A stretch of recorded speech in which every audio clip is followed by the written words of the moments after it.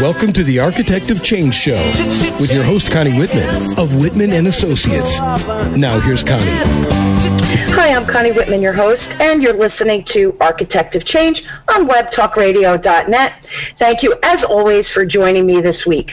I'd like to actually start today with a motivational quote by my guest. And my guest, the quote is by Richard Barrett, and the quote says, "When we live our lives in alignment with the motivations of the soul, we experience a deep sense of well-being and robust physical and mental health because we are living in a state of energetic coherence." Pursuing your passion, living a balanced life, aligning with the universe, all of these phrases have been incorporated into our everyday language. Easy to say, right? But really adapting to these adages and accepting their principles may not only affect your mental and emotional state of mind, but also just how you feel physically. Need some help? I know I could use a hand. Richard Barrett's with us today, and we're going to sort all of this out. Richard has a new book called A New Psychology of Human Well-Being. The heart of his theory is that the path to health and well-being involves satisfying one's ego's need and then one's soul's desires. If we're able to satisfy the former, it will be difficult to satisfy the latter. Before he joins us, I just want to fill you in a little bit about his background, aside from being obviously an author. He is an internationally recognized thought leader on the evolution of human values and business and society. He's the founder and chairman of the Barrett Value Center, and a very interesting title.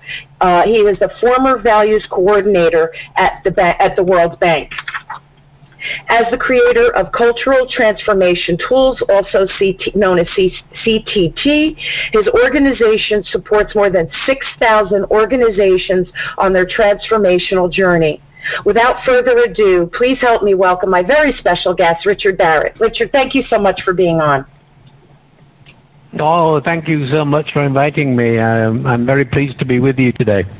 Yes, and as you can see, Richard is from England, and he's actually residing in Italy right now for the summer. So he lives a very exciting life, I think.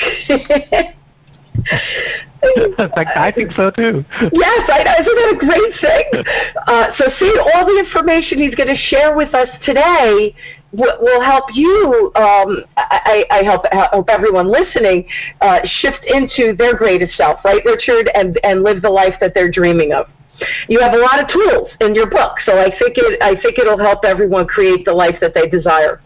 All right, so let's jump in, and I think, in my introduction, I used the word human well-being and well-being. Can you define for us what or how you see human well-being?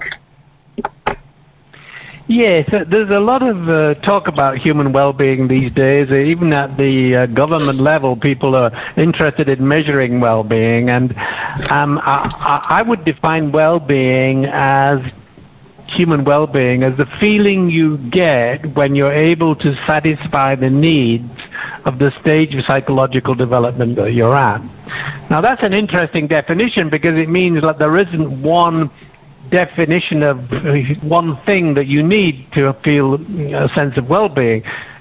For example, a baby 0 to 2 years old, well-being for that baby is a matter of getting its physiological needs met. It's satisfying its hunger, its thirst, keeping it clean, etc., etc. And the baby will experience well-being when those needs are met. The young child from 2 to 7 years old will experience well-being when it feels safe and it feels protected and it feels loved, and so on. We can go through different stages, 7 stages of psychological development, all the way from being born all the way to the senior years, and we can define what exactly is needed in order to master that stage of development, and what is needed if we are able to manage that and satisfy those needs, then we'll feel a sense of well-being. Now let me ask you a question. That makes so much sense to me. Do people get stuck in the stages? For example, let's say the child, this is tragic whenever you hear these stories, but we all hear the stories of the babies who are abused, who aren't fed, who are dehydrated, right? So if they're not their basic needs are not being met, I would assume that would affect their not only well-being, but the psyche long term, right? It would be like a building block or almost a domino effect that could create a disastrous life. Am I understanding that correctly? That is perfectly correct. So the first 3 stages of well-being, I've hinted at the first 2, 0 to 2, that's surviving, 3 to about 8, that's conforming, that's fitting in and feeling safe, and then differentiating is from about 8 or 9 years through to 24. And during that stage, we're if you like, at the conforming stage, we're trying to fit into our family environment and feel safe, but then we move out into the larger environment, into a cultural environment, we move into the school system, etc., etc., and there, what we're looking for is security. And to feel secure in the world, we need to be able to be acknowledged, recognized, respected for who we are. We need to fit into a peer group where we feel we belong, outside of the family group. And problems occur, as you rightfully point out, when you, as a baby, you're not well cared for. As an infant, a child, you are not fully loved and you're not protected enough. And when you're a teenager, when you're not recognized and acknowledged by your parents or even by a peer group, and you become isolated. So when all of these things happen, you develop fear-based beliefs about not having enough, not being loved enough, and not being enough. And because at these 3 stages of development, our mind, our brain is growing and developing. At the first stage, 0 to 2, the reptilian mind brain is growing and developing. It's the dominant mind, and it's all about survival. And from 2 to 8, it's the limbic mind brain that is growing and developing. And from about 9 years, 8 years onwards through to 24, the neocortex is growing and developing. It's not fully, our brains aren't fully developed until we're like 24 or 25. So since they're growing and developing, any beliefs that you learn during this period, this first 24 years of your life, become hardwired. And if you had difficulties getting your needs met during that period, those beliefs about I don't have enough, I'm not loved enough, and I'm not enough become hardwired, and they stay with you and make it really difficult to satisfy your soul desires later on in life. So literally, and everybody's got stuff, right, that they're dealing with. No one's had a perfect childhood or perfect adolescence, etc. What, if I'm understanding then, it would mean that we'd have to get in touch with those deficits, I'm going to use the word deficit, and then almost unlearn those beliefs and relearn new beliefs, correct?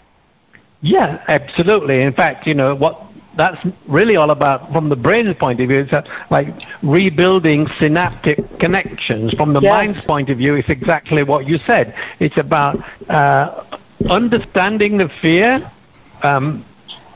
and giving it a new meaning, but also mastering the fear or managing the fear so that it doesn't, when the fear pops up, you recognize it, but you don't react to it. And so that's all about mastering our fears and mastering our emotions. And we learn how to do that normally in the individuating stage, which is like from 25 through to 39 or 40. And that's a stage where we try to become independent and also, how shall I put it, not dependent on others for our self-esteem or for our love, etc. We become viable, independent individuals in that individuating stage in the mid-20s to late 30s. And if we're successful at that, then we can, by letting go of our fears or mastering our fears, we open ourselves up to soul activation, which is about self-actualization in the 40s, and so on. So absolutely right. We to lead a long, healthy life, not only do we need to let go of those fears, we need to move ourselves through the 3 stages of soul activation. Yeah, and it can be done. You know, it's everybody, I think, in our society, globally, we all look for that magic pill, that quick fix. When you're talking about these deep-rooted beliefs, there really is no quick fix. However, the benefit is astronomical. So you can't afford to not try to work on what you're saying is taking the fear, recognizing it, and not reacting to it. You have to retrain yourself. To me, there's no other alternative, you know. And I really, again, I think your book speaks to this and is a really wonderful guide for people who know my core belief system is pretty good, but I think I need some tweaking, or my core belief system is really a mess. I think your book really breaks things down and is a wonderful guide to help folks break out of this and retrain their brain, and that's really what we're talking about. Now, in your book also, you talk about the ego and the soul, and I alluded to that in the quote and in my introduction.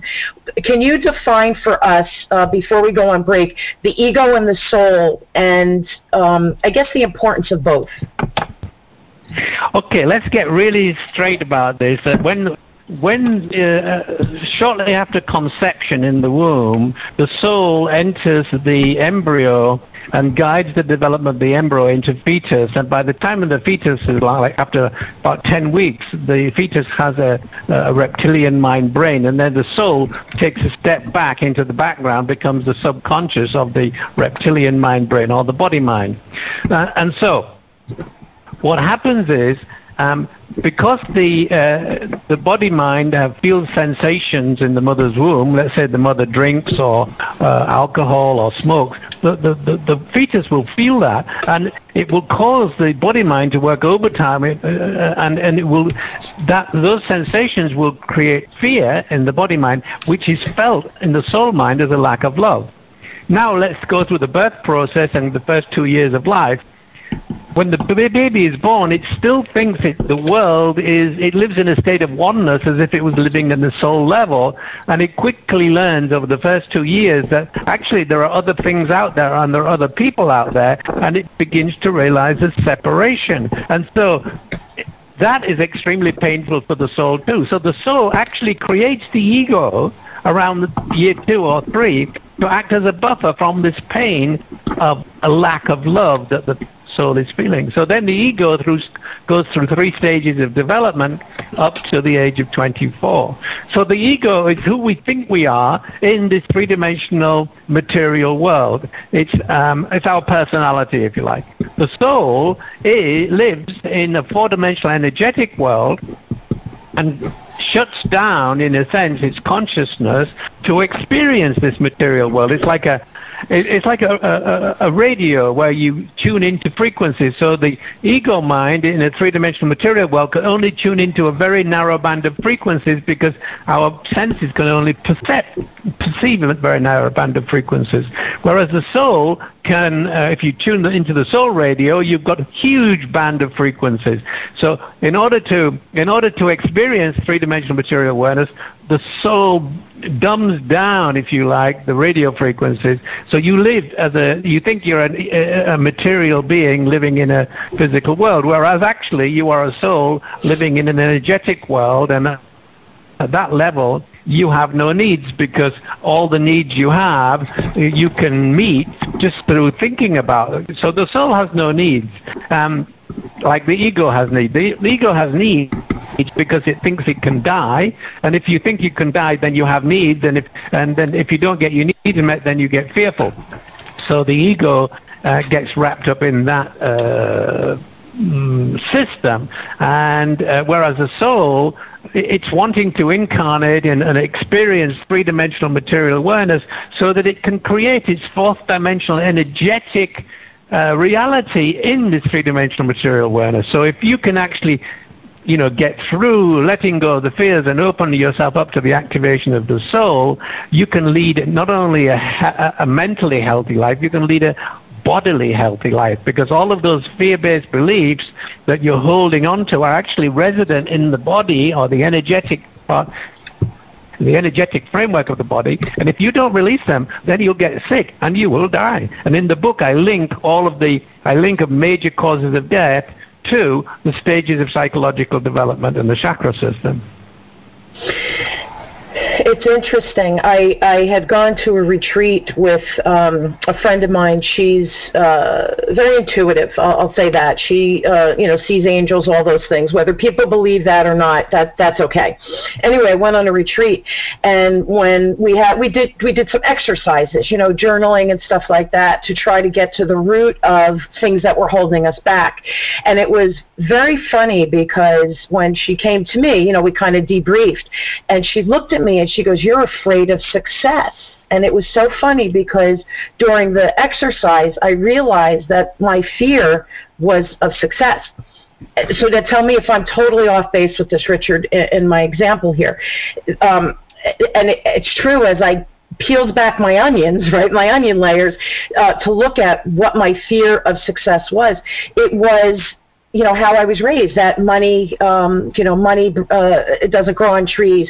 Money is the root of all evil. Those things that you hear as a child, I was holding on to. And my other fear was that people, if I was successful, people would look at me like, okay, so how did she get successful? Who did she step on to get ahead? And that was another thing, because the root of all evil is money. So all of those, belief systems, I think, that I had in place, and it's nobody's fault. Like, my parents, I don't think, said that to ruin me or anything. I think it's just what we say to our kids. We don't have the money for that. Money doesn't grow on trees. But I really was holding on to that. And since I've released that fear, I can't tell you the opportunities that either I'm seeing that I wasn't seeing before, or that are just finding me now, because I don't know if my vibration has changed or what, but in what you just said and my interpretation, am I correct in that example? Yeah, you gave a specific example of fear of success, and when you release that fear, then you stop creating the reality. You see, the fear of success will block your success. So once you release the fear, then you open yourself up to success. Now, one thing I would say, and it's interesting because many people, probably there are other people listening who have a fear of success. I noticed that you define success actually mostly in monetary terms. And, another way of looking at this is to say, well, what is success? Success in life is well-being. And so, you don't have to get stuck with the idea that success is all about money. It isn't. It's about feeling happy, feeling joyful, feeling healthy. That could be success. We need to really, if you have the fear of success, you have to really look at it and say, well, what is it? What aspect of success am I actually afraid of? So no, what you've said is absolutely true. When you examine your fears and decide to release them, then you open yourself up to living more fully in soul consciousness. And actually, we sometimes say, I have a soul, I am a soul, I have an inner core, I have a higher self. But that's not true. You don't have those things. You are those things. You are the soul. You are the inner core. You are the higher self. And once you realize that you are all of those things, then that changes the whole game, because then you can rely on your soul to manifest what you need. Yeah, and I have to tell you, it was liberating, it was freeing, and you feel the shift once you come to the realization. Then you have to do a little work to, change your paradigm of thinking, obviously. But it's remarkable how uplifting, how free you feel. I guess that's the best word. Let's take a quick break. Now, you hit on a little bit about how this can make us sick and how you mentioned healthy as well. I'd like to focus a little bit on that when we come back from break, okay? Thank you. Oh, awesome. A speaker has little value to an audience unless you, the listener, is motivated and empowered to change. Connie Whitman of Whitman Associates is a renowned speaker and is an architect of change. Consultations, trainings, seminars, and speaking engagements are the venues where she affects change. Whether your responsibilities include customer service, sales, marketing, training, executive management, or ownership, and you are seeking change in your organization, then you need to hire Connie Whitman of Whitman Associates. Connie doesn't just fill your ears with rhetoric. She speaks to the heart and success of your business. So next time you need to hire a speaker, don't hire someone that just talks. Hire an architect of change. Connie Whitman. Just ask for Connie by calling 732-888-1420. That's 732-888-1420. Or email Connie@WhitmanAssociates.com.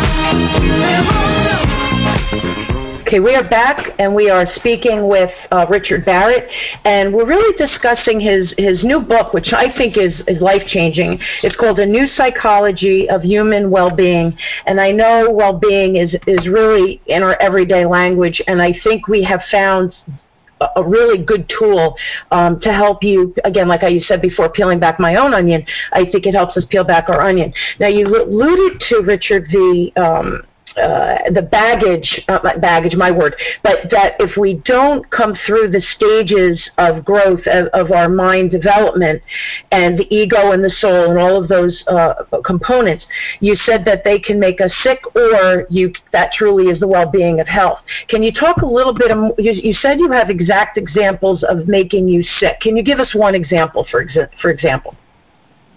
Well, let me first of all, I think the important thing is that to understand that who you really are is an energetic being. There's an energetic template, and on top of that template is this physical material body. Okay. Now, when you have fear-based beliefs and you set them up those during the first 24 years of your life, they have an energetic frequency of fear, which is a lower vibrational frequency than love. And so in your body, you're hanging on to these low vibrational frequencies of fear. Now, so in order for your body to be healthy, you need to live in love. And so anytime you're holding on to fear, you are creating the possibility that low energetic frequency of fear will at some point in the future manifest as a malfunction in the body. And that's what happens. So let me give you some examples of how failure to meet certain stages of psychological development impact our health. Let's start with women and breast cancer. Breast cancer is basically begins to become significant in the late 40s and early 50s, and that's because the 40s is the stage of psychological development that has to do with self-actualization, being fully who you are. Now, girls and young women are brought up to sacrifice their needs for the husband, to sacrifice their needs for the family. And so a failure to fully self-express in the 40s will lead to a blockage energetic blockage, because what the soul wants to do in the 40s is express itself. But what it wants to do in the 50s is connect with other people, and what it wants to do in the 60s is contribute to the well-being of humanity. So that's one example for women. Now, men have a slightly different issue, and that is that young boys are brought up not to show their feelings, to be strong, and that affects their ability to connect. So when you get to the 50s, which is all about connection, so that you can make a difference in people's lives, men have a lot more trouble there than women do. And so what that leads to is prostate cancer, because prostate cancer is linked energetically to that stage of development when we're trying to connect in order to make a difference in the world. So those are just two examples, but in the book I actually set out many examples of different health issues which are linked to different stages of psychological development. And also, I also talk about how a failure to master a stage of development can actually lead to suicide also. Yeah, and it's funny that you say that, because all right, we hear a lot of suicide that's happening, and I always think, is it more suicides than in the past, like when my parents were growing up, or is it the same, but we hear it because of all the social media and, living in the digital age, right? Everything, if it happens, we know it, even if it happens across the world. So do you see a change in the suicide rate, especially among younger people? Yeah, suicide rates have been going up for a number of years, but I think it's really important to recognize that people in the 15 to 25 range, the differentiating stage, commit suicide for different reasons than the people in the individuating stage, which is like from 26 through to 39 or 40, which is again a different reason for committing suicide in the 40s and a different reason in the 50s. And recently, I've been working with some not-for-profit organizations which are working with the vet administration, because there are a lot of suicides among vets, and particularly the young ones, but also those who sign up for life and come out in their late 40s, early 50s, and also Vietnam vets. And what I'm helping them to do is to see that actually why these people commit suicide is different. So why do 15 to 25-year-olds commit suicide? Because they fail to meet the needs of the differentiating stage of development, which is all about being recognized by your peers and acknowledged, shall we say, by your parents, so that you can feel secure in your framework of existence. And we see often that it seems often, but hopefully not that often, that there are teenagers who go to school and shoot people and then commit suicide because they are outcasts. They have not been recognized. They have not found a peer group. So finding a peer group where you are recognized is really important to teenagers and very young people in the early 20s. Now, from 25 to 39 is different. That's the individuating stage, and that's where we're looking for freedom and autonomy in order to find out and explore who we really are. And in the book, I talk about some examples. I looked at the suicide rates in the United Kingdom, and particularly I noticed that in Wales, the highest suicide rates are amongst girls in their late 20s. And I thought, well, why is that? And the answer came almost immediately, because there aren't many jobs in Wales for young women. And so these young women in their late 20s can't find work, can't leave home, can't find the freedom and autonomy to explore who they really are, and commit suicide. So that's what happens at the individuating stage. Now, at the self-actualizing stage in the 40s, again, a different reason for committing suicide. In the 40s, the reason is much more about self-actualization and a failure to find meaning in life by finding the work that is you're passionate about, by finding your soul purpose. And when you are blocked from doing that because of circumstances, then you get depressed and you will commit suicide. And again, there are different reasons later on in life. So it's really important to understand why people commit suicide. And indeed, the number of suicides increases from the age 15. It goes on increasing until around the age of 50 when it begins to fall off a bit. It's funny, as I'm listening to you, you make it sound logical. And I'm sitting here going, well, that makes sense. Well, that makes sense. And yet this is happening, and people are not happy. And I just read, it was a Gallup poll, that it was something like 70% of Americans anyway don't like their jobs. So you wonder that these rates that you said kind of keep going up through the 40s, right, and kind of drops off in the 50s. people aren't happy. They're just not happy, and we spend most of our time at work. So if you're not living your sole purpose or what you should be contributing to the world, I guess you harness this negative energy, and then this is where it leads to ailments as well as suicide. It's just tragic to me. I always think there's an alternative. There's information out there that really could save your life, whether it be physical or mental.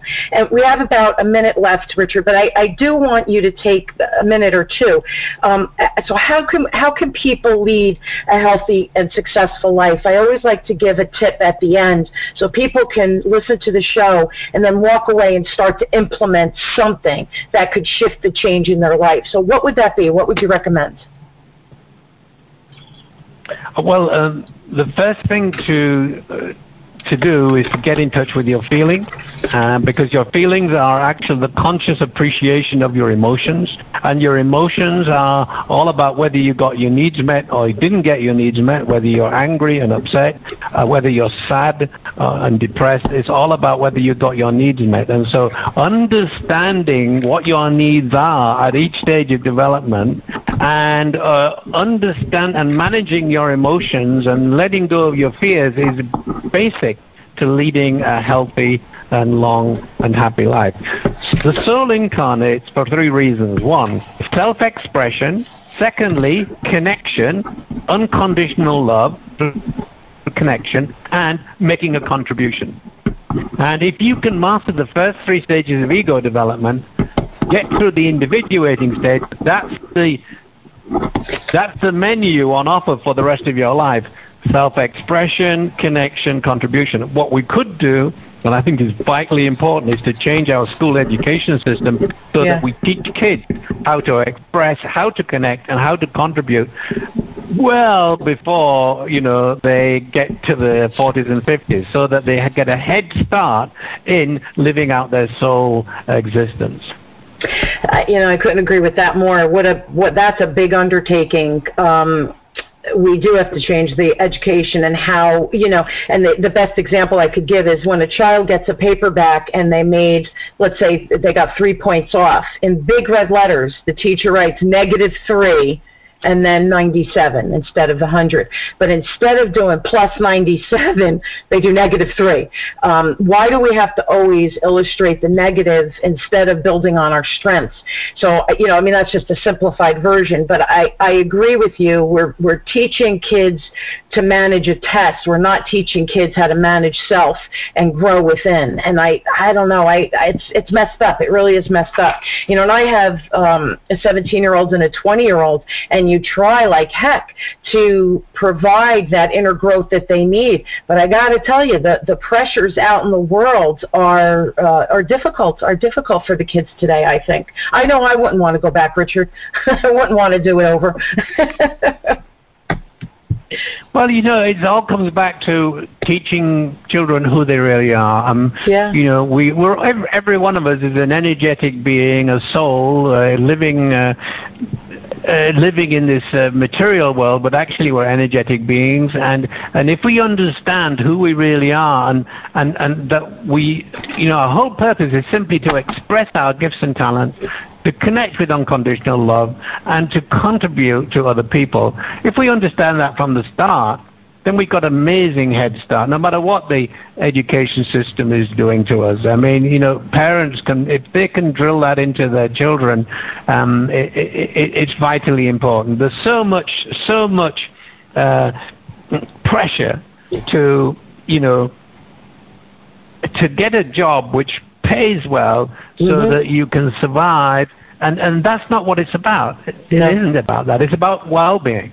Yeah. It's interesting. My son is a sophomore at college. We just dropped him off last Friday, and he's trying to figure out his major and all of that, and recently had an experience where my son had a learning issue from 2nd grade on. So he's classified in the school system, which was actually wonderful. The Homedale school system did a fabulous job for him. But anyway, he came home and he said, "Mom, I think I want to teach kids with special needs because, they feel stupid in school and I know how that feels." And I said, "Wow, that's a great calling. I think you should do that if that's what you want to major in." And his immediate response is, but you don't make good money in that, Mom. So I said to him, listen to me. It's immediately, see, but that's our society at work. And I said to him, please stop thinking about the money. You have to be happy. You have to contribute. You have to find your passion. And if that is resonating with you, teaching children so that you could teach them how not to feel stupid because they're getting the lowest grade in the class or whatever it is, then that's your calling. That's what you need to do. And I said to him, the money will come. You're limiting yourself because of what you think you should be doing, not what your inner self is telling you to be doing. And he's very intuitive, and he stopped and he listened, and he goes, well, I have to think about it. And I said, that's all I ask, just think about it. But I love that he just turned 20, that he's starting to think, what am I supposed to be doing, not what should I be doing. And the shoulda, woulda, couldas, I hate that. It's what is your, I talked to him about his soul purpose and finding that, and everything else will fall into place. And I wish kids believe that instead of saying, I have to become an engineer, I have to become a doctor or an attorney because that's how I'm going to make money and be able to provide for my family. No, you provide for your family by being a whole human and be able to contribute to the world, because if you do, you resonate, people will come to you, you will make money. And, it's this whole vicious cycle of psyche that we get into, which is kind of tragic. But, again, we're out of time, Richard. I loved this discussion.